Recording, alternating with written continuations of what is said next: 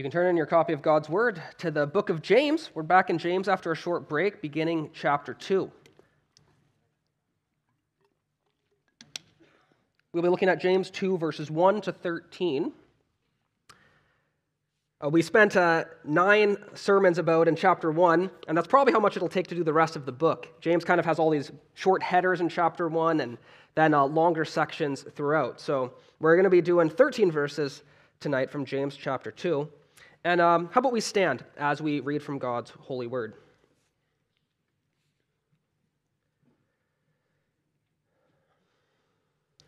My brothers, show no partiality as you hold the faith in our Lord Jesus Christ, the Lord of glory. For if a man wearing a gold ring and fine clothing comes into your assembly, and a poor man in shabby clothing also comes in, and if you pay attention to the one who wears the fine clothing and say, "You sit here in a good place," while you say to the poor man, "You stand over there," or "Sit down at my feet," have you not then made distinctions among yourselves and become judges with evil thoughts? Listen, my beloved brothers, has not God chosen those who are poor in the world to be rich in faith and heirs of the kingdom which he has promised to those who love him? But you have dishonored the poor man. Are not the rich the ones who oppress you, and the ones who drag you into court? Are they not the ones who blaspheme the honorable name by which you were called? If you really fulfill the royal law according to Scripture, you shall love your neighbor as yourself, you're doing well. But if you show partiality, you are committing sin and are convicted by the law as transgressors. For whoever keeps the whole law but fails in one point has become guilty of all of it. For he who said, "Do not commit murder," also said, or "Do not commit adultery," also said, "Do not murder." If you do not commit adultery but you do murder, you've become a transgressor of the law. So speak and so act as those who are to be judged under the law of liberty. For judgment is without mercy to one who has shown no mercy. Mercy triumphs over judgment. Amen. Let's ask the Lord's help. Heavenly Father, we thank you that your word is relevant and it instructs us and it guides us in our lives. And so we ask for your Spirit's help as we look to your word, that he would apply it to our hearts. Everything that you would have us believe and in the ways you would have us behave. Help us for Jesus' sake. Amen. You may be seated.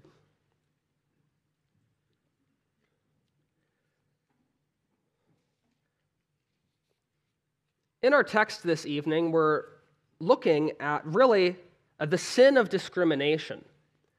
This is the topic that really this passage is talking about. And when you look around us, is not our culture's favorite sin to talk about discrimination? There's many things our culture does that we consider sinful and they don't turn an eye, but they love talking about the sin of discrimination. And so this is a highly relevant idea for us, and therefore it behooves us that we look to God's word to find how God would instruct us as to this relevant and important topic. We want to have a biblical framework for how to think properly about issues of discrimination. This is something that people care a lot about. In a survey that was recently done for those in Generation Z, this was of 13 to 25-year-olds, when they were asked, what's the biggest problem your generation faces, the number one response was discrimination. Interesting. And now, in many ways, the church has been maligned on this account, and there are many grave failures. And we're called to repent, but we're called to consider our ways, to consider God's word, that we might align our conduct and behavior after the standard God has called us to. So with that in mind, we look to our text tonight. Now, just a big picture of this passage before we look at the details. James, before he begins discussing the sin, he's come from chapter 1, and he's been talking about being doers of the word and not hearers only. And he talked about different ways that we practice the word, particularly showing forth our faith and how we bridle our tongues and how we care for widows and orphans, and in how we keep ourselves unstained from the world. He turns now to a particular stain of the world that had stained this church to which he's writing. The stain of discrimination or partiality in these words. And he brings up this topic and then gives an example of how it's actually going on in their midst, what might be happening. He then discusses the issues with that and then shows what a sin it is, and that it's a sin that deserves God's judgment. But then he gives us the antidote, the way of escape, love for neighbor and fully knowing the mercy of God.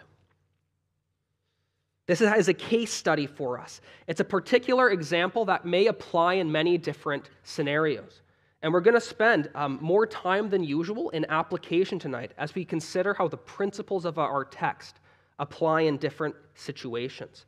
But I want us to understand some key concepts. You might see a long list in the bulletin, but as we walk through this text, I want us to notice some key concepts that will help us develop a biblical framework as we consider this topic. So let's dive in. Take a look with me at verse 1. James writes, "My brothers, show no partiality as you hold the faith in our Lord Jesus Christ, the Lord of glory." He says, show no partiality as you hold to this Christian faith. He's saying this partiality, it's out of step and incompatible with the faith you profess. Now, this word for partiality is really interesting. It's actually a word that many consider New Testament writers to have made up. That is, there was a problem in their churches they wanted to address, and there wasn't a term for it, so they made up this term in Greek that really, the literal rendering would be receiving the face. This is the issue, receiving the face. That is, receiving only someone's outward appearance, what is immediately visible when you look at them. We might call that judging a book by its cover. And this is sometimes translated as partiality or favoritism or discrimination, which is probably the term most familiar to us. And better than favoritism, we see that this is two-sided. It's not just showing favoritism to some, but it's also showing a disregard for others. Two sides of the same coin. And these judgments we make, this receiving the face, this is something we do all the time, and we are terribly misguided with our first impressions. There's been studies done of job interviews and how candidates in job interviews perform. And these studies conclude, much to my shock, that job interviews have almost zero correlation with work performance. We think we can judge someone from this short time with them so well, but usually we're entirely wrong. There's almost zero correlation, but we make such strong, quick judgments. James says this is incompatible with Christianity. And this was the case in James' day.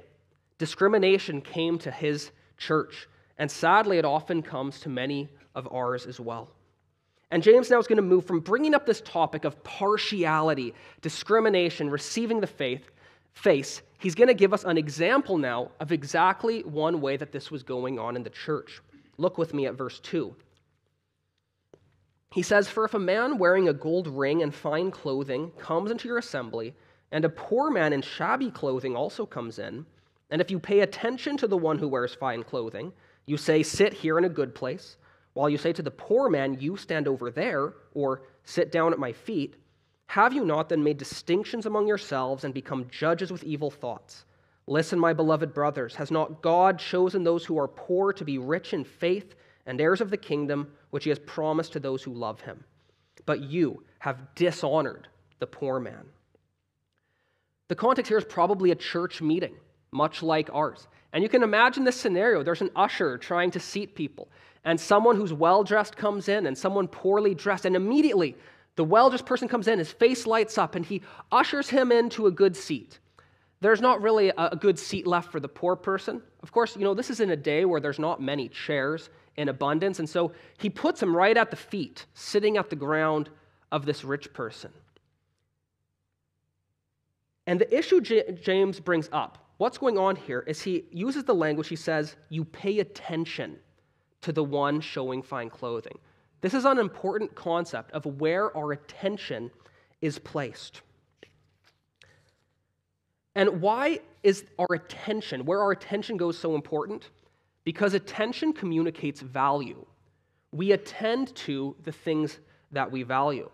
Attention really is at the heart of worship.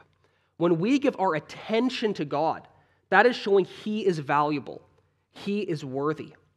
Our attention shows where our value lies. If a wife is speaking to her husband, but his attention is more on the sports game, that's showing his value at that time is more for what's going on there than the communications from his wife. Our attention shows what we're valuing.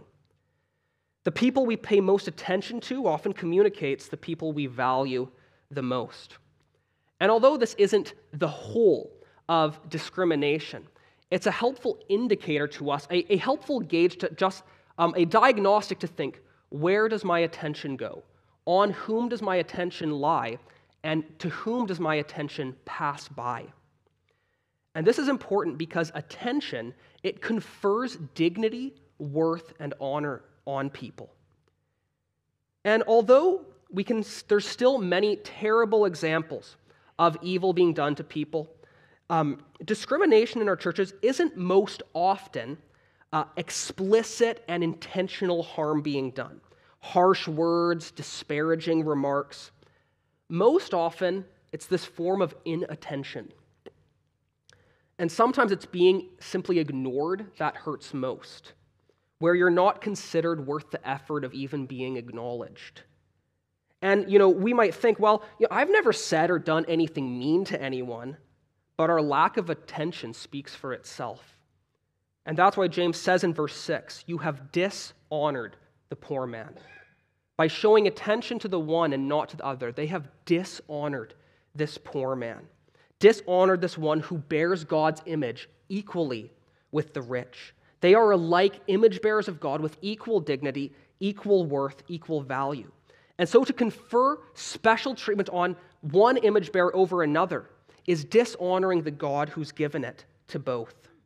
And so James concludes, look at verse 4. Have you not then made distinctions among yourselves and become judges with evil thoughts?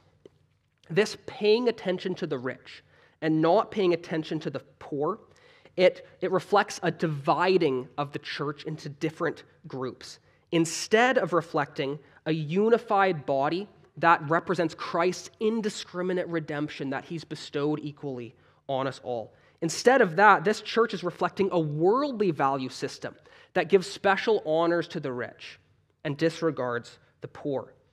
And it's a betrayal of gospel unity.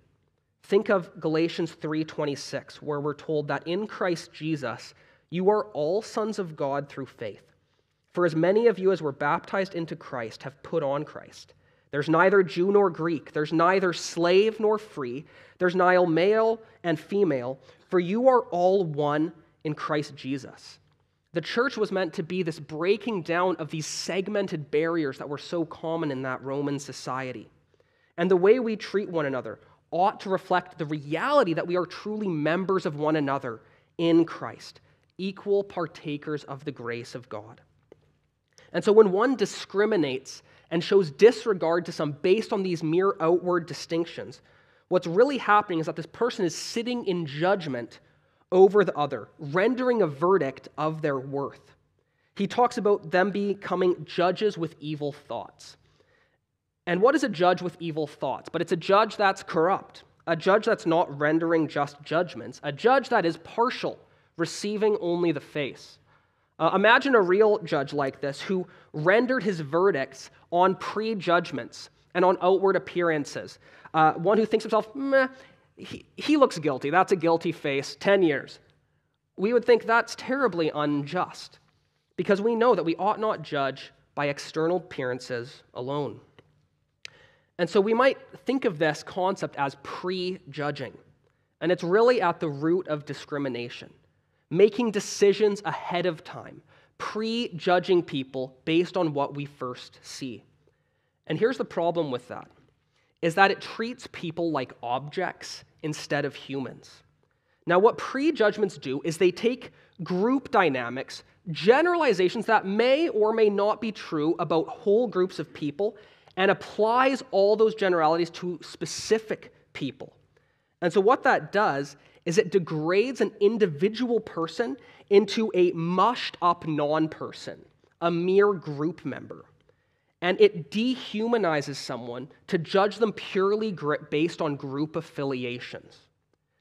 Now, yes, it's true that when you think of a grand scale, perhaps a political scale, there's ways that we are forced to make statistical judgments. But we're talking about here the church. And to treat people as mere group members and not individual humans with their own stories, their own hearts, minds, and intellects is to degrade their humanity and devalue the image of God in them. I was thinking, just by way of illustration, how in the summers, my family, we would be at my grandparents' and sometimes have friends over, and we would always dig up Grandma's garden fresh beets, because these were unlike beets that you've ever had. They were so tasty, and people would always come and say, "Oh no, I don't like beets. I know beets. Beets are no good." And we would then, say, "You've got to try these beets," and they would try them and say, "These are amazing. I've never had beets like this." And in the same way, when we make prejudgments based on one experience or some group dynamic, we lose the opportunity to experience the beauty and richness of individuals and what they have to offer us. And this is extra problematic because our brains love easy categorizations that give us simple heuristics of how to live, whom to avoid and not, simple ways to make judgments. And so we jump to quick things. "Oh, you're part of that denomination? Okay, well, I know what type of person you are." Or, "Oh, you support that political position? Okay, I know you're one of those." Or, "Oh, you're part of that age group? I know what kind of worker you're going to be." We do this all the time, and it's a shortcut that bypasses the need for investigative wisdom. It bypasses the need to form relationships and actually know people. And prejudgments like this are fundamentally unloving because they don't follow the injunction of 1 Corinthians 13, where we're called and told that love believes all things and hopes all things. We prejudge and bypass love. We get this wrong all the time. And James even points out for this congregation that they don't even understand the nature of the dynamics between rich and poor that they're prejudging. Look at verse 5. He says, "Listen, my beloved brothers, has not God chosen those who are poor in the world to be rich in faith and heirs of the kingdom, which he's promised to those who love him? But you've dishonored the poor man. Are not the rich the ones who oppress you, the ones who drag you into court? Are they not the ones who blaspheme the honorable name by which you were called?" James is saying, you're getting this all wrong. You're dishonoring the poor. God loves the poor. His heart is for the poor again and again in Scripture. What does Mary sing when she's praising God for Christ? That he's brought down the mighty from their thrones and exalted those of humble estate. He has filled the hungry with good things, and the rich he's sent away empty. Jesus said, "Blessed are the poor." And why are the poor blessed? Because most often they are poor in spirit, those who know their need for God. While Jesus conversely says that it's harder for a rich person to enter heaven than it is for a camel to go through an eye of a needle. Why? Because the rich person often trusts in his riches. But he goes on to say that what is impossible with man is possible with God. Salvation is not too far from any. But James is saying, you're not evaluating people by God's standards, but by worldly judgments. And furthermore, he points out the irony that these people they are honoring are actually the ones who are oppressing them. They are the rich landowners and merchants that are actually oppressing the people in the church, the immigrants who fled persecution in Jerusalem to live in this new area. He says, you're honoring these ones and fawning up to them when they're oppressing you and dragging you into court, exploiting and extorting you. Why are you fawning over them? This is the issue that's going on to which James is writing. And as we see this description and case study James gives us, these two concepts I do think jump to the fore, those of prejudgment and disregard. And I think that's really a helpful rubric as we think through discrimination, that discrimination is prejudgments about people that lead us to disregard them. We assume they're like this, and therefore we feel justified in showing them disregard. We'll wait further on application, but it's worth keeping these questions in mind. What prejudgments do I make about people? What people do I show disregard for? And discrimination here, it's a serious sin with serious consequences. Take a look at verse 8. James says, if you really fulfill the royal law according to Scripture, you shall love your neighbor as yourself, you're doing well. But if you show partiality, you are committing sin and are convicted by the law as transgressors.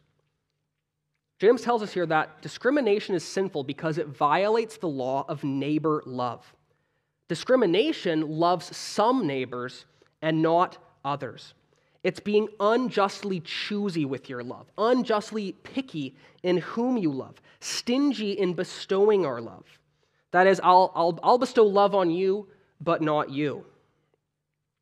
I was reminded of an example of, I saw this video years ago, but an egregious example, there was this famous singer, and he had this party bus he was going to go take and party, and these three friends, these girls were wanting to get on the bus, and he just came out and said, you come on, and then said to the third one, you aren't good looking enough, so you're going to have to stay behind, and brought the two other friends. Just blatantly saying, I want you for your external appearances and not you. And we think that's so horrible. How could you judge people in that way? But do we not in some ways do the same thing? I like having these sorts of people over to my home. I'd like to welcome that person and that person into my life, into my home, but maybe not those people. We just don't have anything in common. They don't really connect with me. We're often choosy in whom we bestow our love upon. And this violates God's law of neighbor love. And James says this is law breaking. Look at verse 10. Whoever keeps the whole law but fails in one point has become guilty of all of it. For he who said, do not commit adultery, also said, do not murder. If you do not commit adultery but do murder, you've become a transgressor of the law. Now, just a quick note on this text. This verse is often used by people who would say that all sins are equal. There's no difference between them. And so, don't judge my greater sins because you're a sinner too. And that's not quite right. There are different heinouses of sins. There are different things that aggravate sins and make them deeper and more transgressive of love. What this text is saying that all sins are sin. Whether a bowl has just a chip in it or a crack in it, the bowl is compromised either way. So whether you think you've committed a big sin or a small sin, you're a lawbreaker and have violated God's law, which is his will. God's laws ought not be thought of really as just random, disparate commands, but truly a unified whole that reflects the will of God. And so God's will is violated, no matter which of his commands we break. Discrimination is against God's will, and so a violation of God's law. And so the injunction James gives in verse 12 is so speak and so act as those who are to be judged under the law of liberty. For judgment is without mercy to one who has shown no mercy.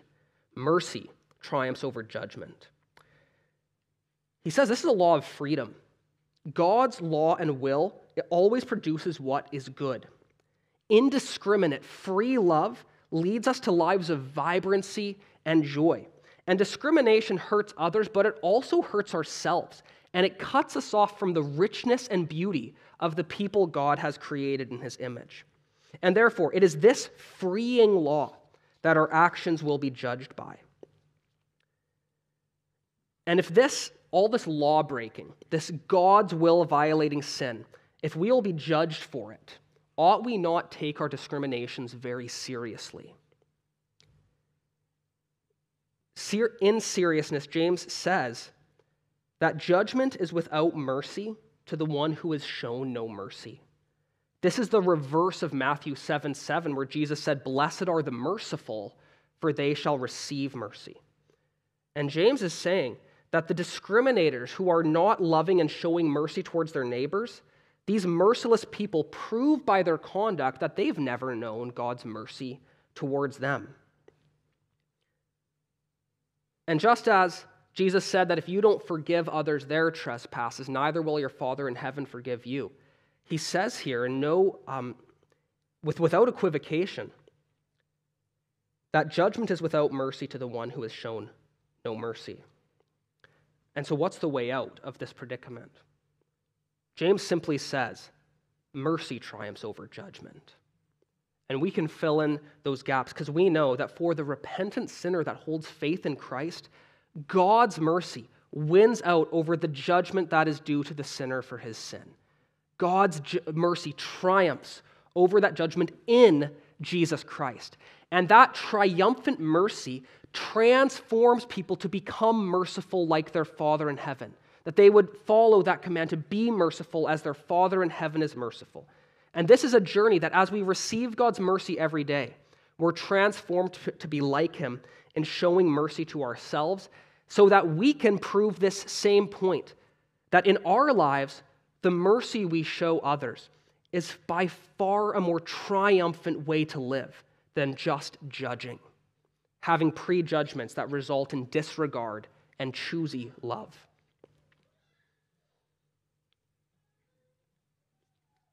So is the summary of our text. And we need to examine ourselves by this standard, whether this sort of partiality, of which we have one example in our text, is true of us. The heading is that you cannot hold the faith of the Lord Jesus with this partial, discriminating attitude. The example he gave was rich and poor, but this could apply to many different forms of discrimination. So I want us to look at ways we can apply these truths and apply them in our churches in particular. That's what James is talking about, discrimination at church. My original title I was going to give this message was When Discrimination Comes to Church. And although there might be lots of things we want to say politically or socially or in our workplaces, let's consider our own house and how we can clean our own house first. And as we apply, I'm not necessarily saying all these things are true of us here at Grace Fellowship, but we're connected to a greater body of Christ. And we need to be aware. We need to have our eyes open and our hearts open that we're just ready to deal with this when it comes and ready to do what we can to be those who show mercy and indiscriminate love. I want us to consider together whether in our heart or actions, whether individually or institutionally, we sinfully discriminate in the following categories: based on wealth, based on marital status, based on gender, ability, or skin color. And I want us to use those categories of prejudgment and disregard that we've been looking at as we do that. And not that I want to make accusations against any one of us, but I want us to ask ourselves some hard questions. Not just to assume we're in the clear, but to really search our own hearts and ask that God would search us and lead us in the way everlasting. So first, let's consider wealth. This is the case that's in our text. And I want us to ask us questions like, do we prejudge those who are in the middle class or professional class as being godlier, wiser, or having better character than those in the working class? Do we prejudge those in the working class as being unwise or lazy or ungodly, prejudging them with these sins without truly knowing them and their circumstances? These are sinful judgments. Now, individually, it may be true of any one person. A wealthy person may be godly and wise, but it may not be true of the person in front of you. Are we partial to the middle class and therefore disregard those in the working class?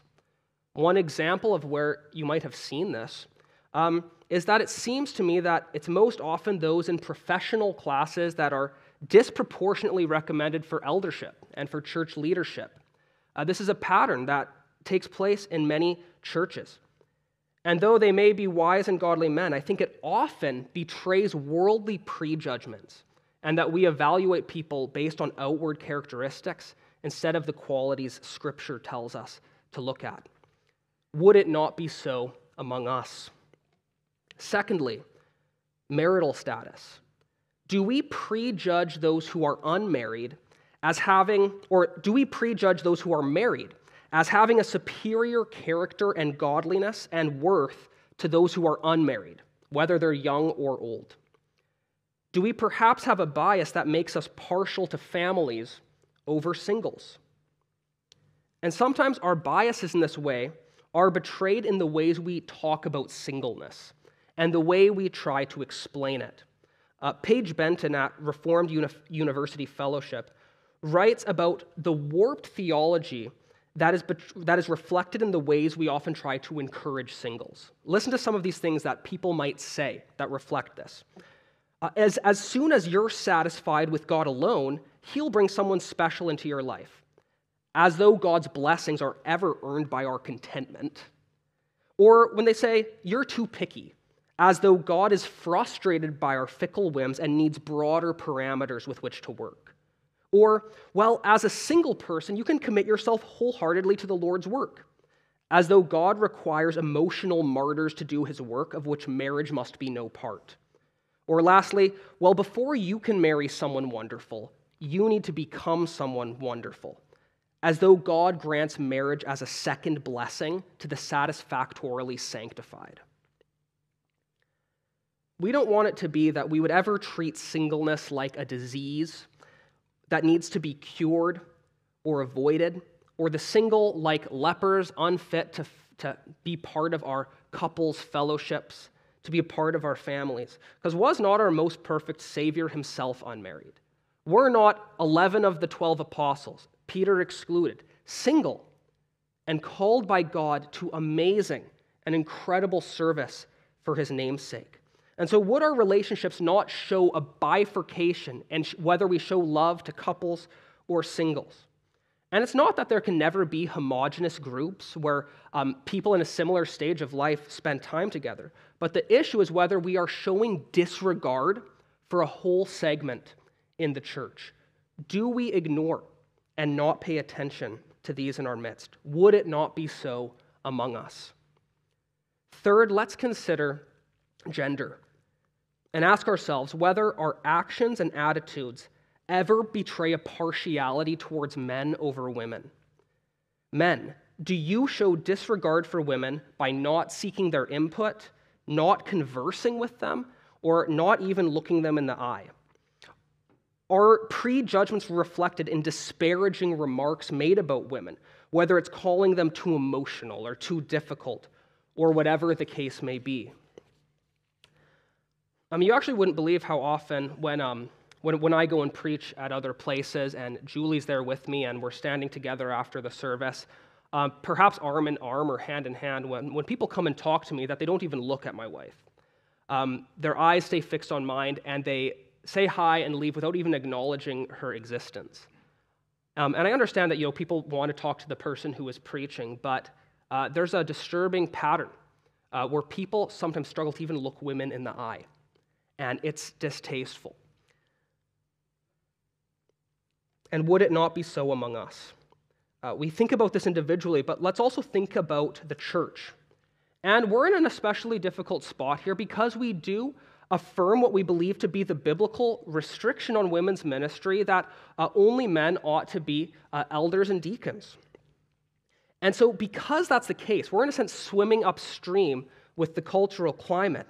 And ought we not then be that much more intentional in encouraging and affirming where women can minister in our midst, to use their gifts?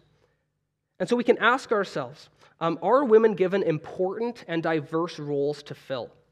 I'll never forget a friend of my mom's just saying, I have no time for a church that thinks the only role I can fill, the only service I can render is making food. And not that making food is a small thing. It's wonderful to serve that way. But if that's the only role, what are we saying about these people God has gifted and gifted to us in our body? And too often, instead of there being just one place where women are not able to minister, there's sometimes no place for women to minister. Interestingly, a couple decades ago, our own OPC denomination, they put together a study committee to look at issues of women in leadership in the church.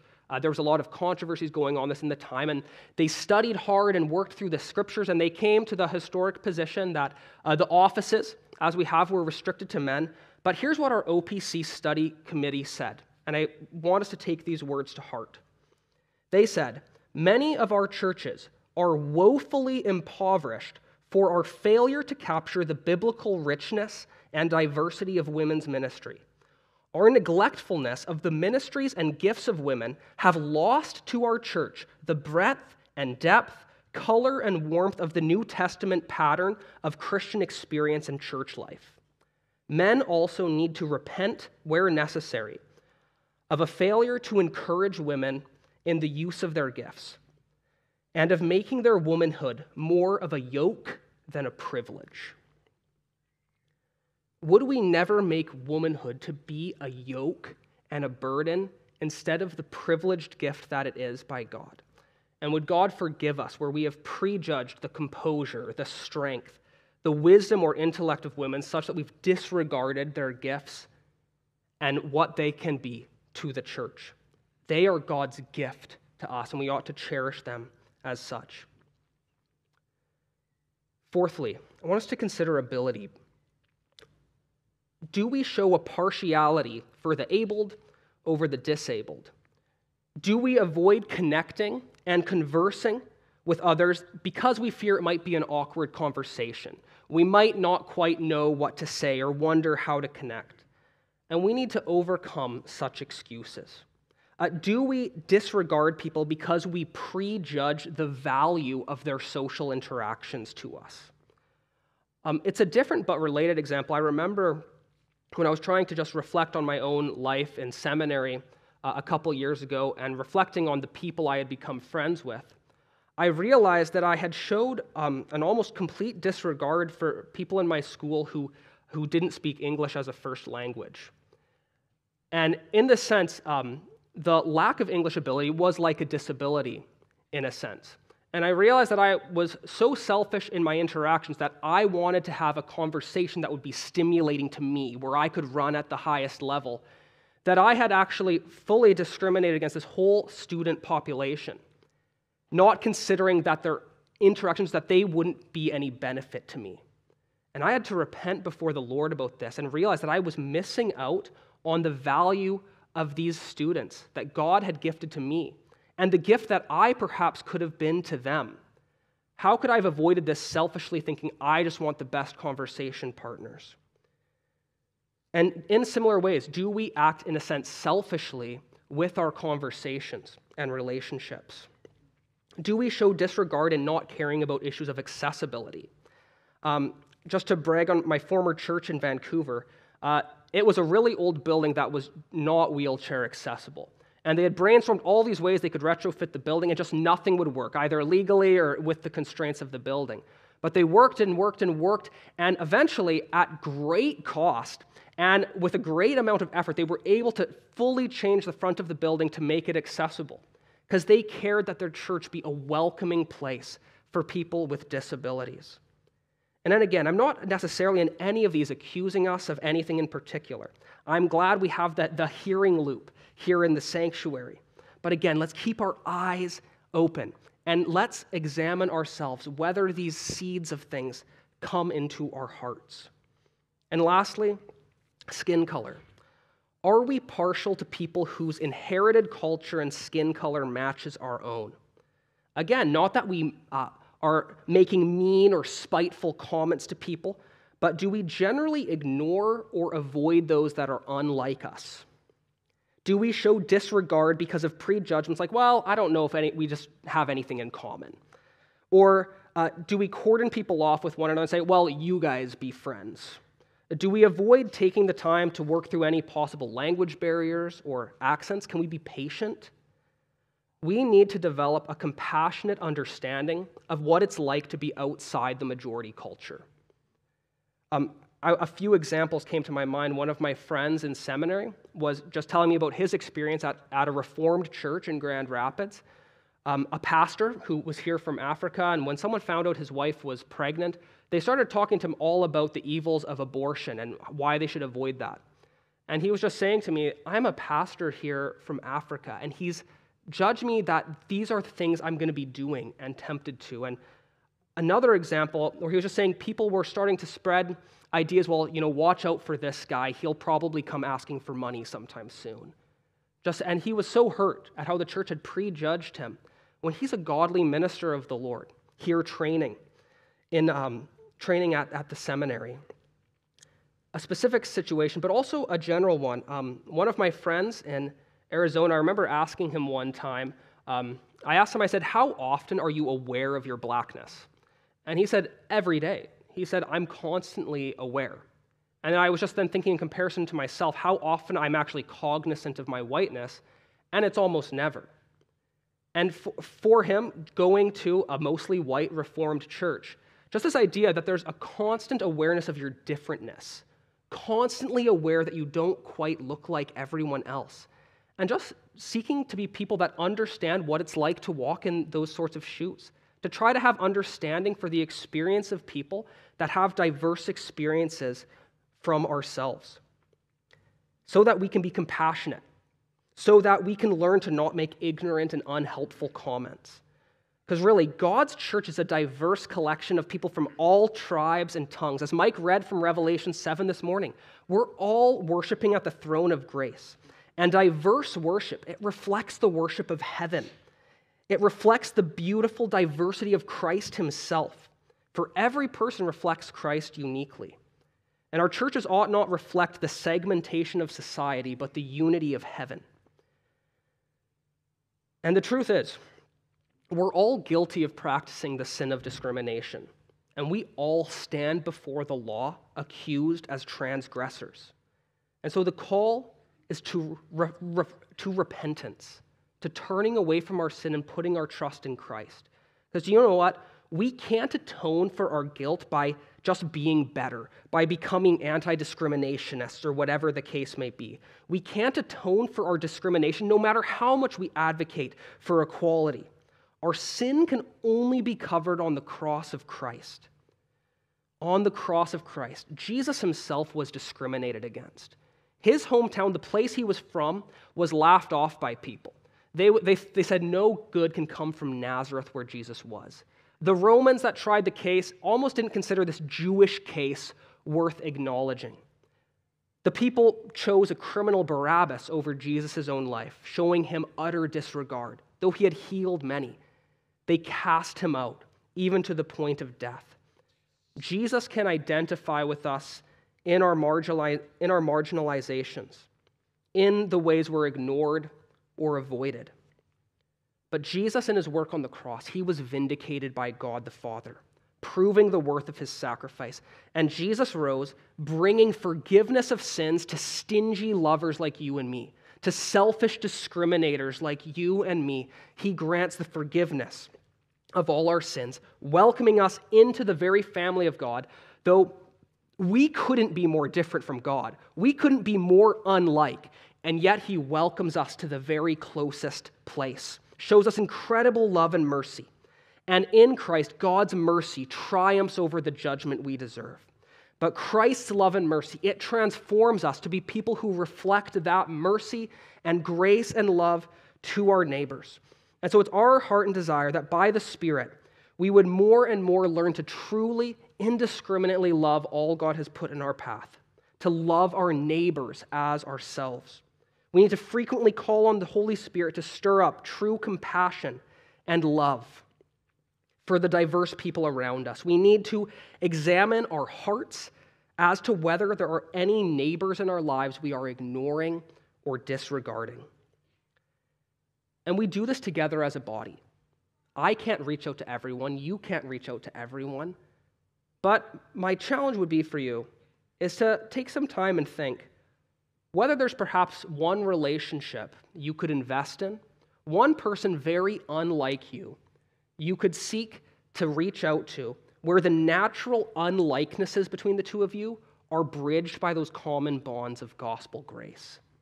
We each have different passions in our hearts, different people that we want to reach out to. And so this is something we can practice as a church together as we all seek to do our part in loving and welcoming our neighbors as God has loved and welcomed us.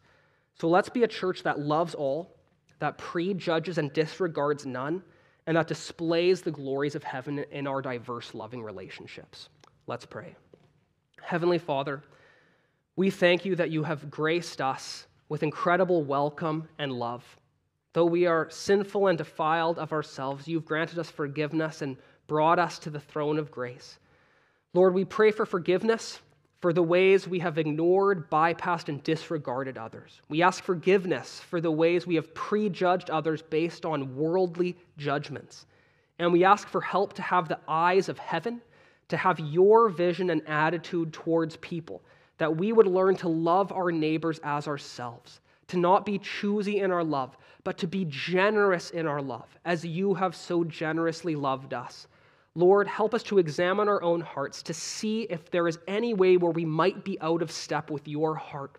And would you draw us to repentance, but even more strengthen us to be a loving, one anothering community of faith that worships the Lord who has bought us and worships him together, side by side, striving for the faith of the gospel. And would you do this to the glory of Jesus' name as we ask it for his sake?